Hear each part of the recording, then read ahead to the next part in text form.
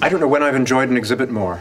The artist's choice to make that still life a monochrome was a stroke of genius. It conveyed such despair. Yes, it was so refreshing to see a sad peach.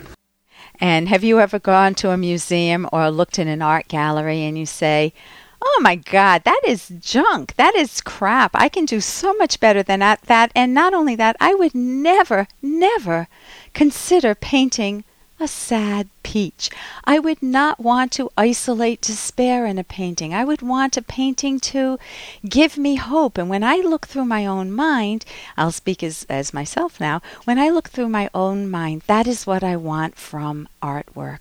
Whether it's a movie or a book, or whether it's a statue or a painting, what I want to do is to make me feel excited about my life, excited about the possibilities, excited about my world. So when I leave a movie theater after I've paid a lot of money to go in there, I don't buy the popcorn, but paid a lot of money, I want to feel like, wow, that was a great movie. I feel better about the world. I feel better about my life. And that is the wonderful role of art. If you want to learn more about the role of art in your life, there's a little book, The Romantic Manifesto by Ayn Rand, Aynrand. If you want to experience something wonderful in art, you could read her novels, The Fountainhead and Atlas Shrugged. Those books changed my life. I went back to school and got my PhD in psychology instead of knitting socks on circular needles. And right now, I am Dr. Ellen Kenner. My show's The Rational Basis of Happiness. I'm a clinical psychologist, and I can take your calls and questions on any problems you're having in your life. My number's toll-free, 1-877-Dr. Kenner, DrKenner, and you can go to my website, drkenner.com. Lots of information on it. drkenner.com. And right now, I want to welcome Jeff to the show. Jeff, you're having some difficulty in dating? Yes, Dr. Kenner. My problem is I have a very tough time approaching women that I'm attracted to, say, if I'm at a bookstore, strange women that I'm attracted to, strangers to me. I just have a very hard time approaching them, and that's not really the unusual thing, because a lot of us are like that, but I'm very familiar with your work. I'm familiar with other psychologists. I've gone over this issue time and time again. And even though I believe I know the basic principles to go about approaching women under these conditions, I still have this problem. I still have this problem where I shut down. I get very nervous. I can't seem to get over it. Okay. Do you know how to take a nervous emotion and tease it apart and actually get to the bottom of it, and then to find some data that doesn't support that feeling and end up with a much less nervous emotion? I should say that I have made strides in this area, and I do approach women at times, but usually I have to be very reassured that a woman likes me as well, or has an interest in me as well. And I go through this process, and it usually takes a lot of time. Okay. And that's one of my problems. What do you say to yourself when let's say that that I'm a strange woman, or stranger, obviously, and I'm in Barnes & Noble's or Borders bookstore, and you see me, you want to approach me. What would your first thought be that you're aware of? My first thought is what is she going to think of me? And what I should interject here is, I know the principle is again that I should be thinking primarily what I think of her. When I speak with her, I want to know who she is and if she's right for me. But I still have that premise that she's judging me. I'm not going to measure up. So I have some insecurities in this regard. So I understand the principle, but I still can't seem to put it into action. Okay, so if that's what you're feeling, that you're not going to measure up, and you know what you want to be feeling, like if you go in to buy a car, or what is something that you've bought recently? I actually bought a car less than a year ago. You don't think, will I measure up to the car? You think what? I think, will this car be right for me? Will it give me enough gas mileage to go back and forth to work each day. So, I kick the tires and slam the door. Love it. Love it. You need to kick the tires and slam the door of women, and obviously not literally. That's the fact that you can capture that attitude in buying an inanimate object, a car. You can see that you have that mental policy already in your mind of what would please me, what would I enjoy. And I'm not saying that in a relationship, it's obviously she's going to be judging you equally.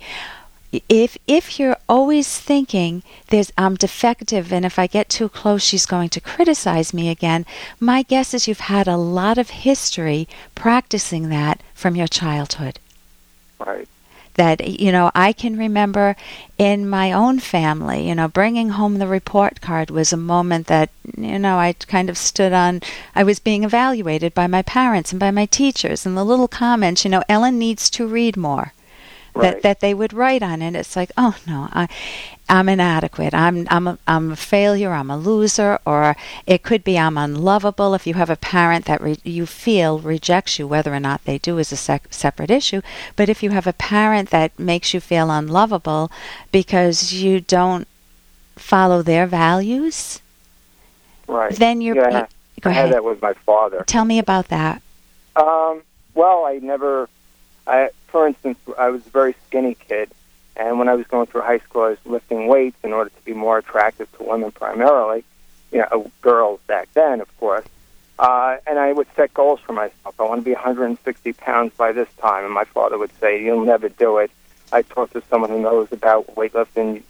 It's impossible. You can't do that. My father would undercut me a lot. Okay, so that is a parenting error. That's actually a logical fallacy. When it's called the fortune-telling error. I could walk into my son's room and say, it's a mess, and you'll never become anything in life. Right. What did I just do? I made a huge leap from one little messy room that everyone has. I have it. Right. To you'll be a failure in life coming from an important person. Right. It primes you to feel like people are always evaluating you. And you notice we don't think that they're evaluating us positively. They're always flaw-finding, looking for problems with us. Another thing that I noticed, if I can bring it up briefly, is I notice sometimes when I know that a woman likes me. For instance, I like a woman right now. Before I go to work, I stop by a Starbucks each day. Yeah. There's a woman there who smiles at me, or had been smiling at me and eyeing me and showed some interest in me, and I would ignore her. And I would ask myself, why am I doing this? And I thought very hard about this and introspected a lot. And I found out that I felt a sort of anger towards women. This was my way of getting back at women from my past who rejected me. Okay. And it's just a way of treating women as a collective and not treating her as an Wonderful individual. that you're able to see each person as an individual. Notice your self-talk is all important. All that stuff you say to yourself when you're in Borders about to meet that woman, or, to introduce yourself, and everything you say to the other woman, or you don't say to the Starbucks woman, and then you start to generalize about women, all of that self-talk is important, and that's what needs to be challenged. And sometimes you have to go back and actually put an invisible father in an empty chair and talk back to him in private, in therapy. We call that the empty chair technique, where it's like, Dad, I'm sick of this. I can lift weights. I'm going to do what I want. And then that somewhat liberates you to say, I'm in the driver's seat. So sometimes you take those significant events and can replay them. I would recommend the book Mind Over Mood by Dennis Greenberger and Christine Podetsky on my website, drkenner.com. Thank you so much. I'm Dr. Ellen Kenner. Now, here's an excerpt from The Selfish Path to Romance by Drs. Kenner and Locke. The experience of shared sexual pleasure is important because it greatly strengthens the bond between partners, as long as there's a bond to strengthen.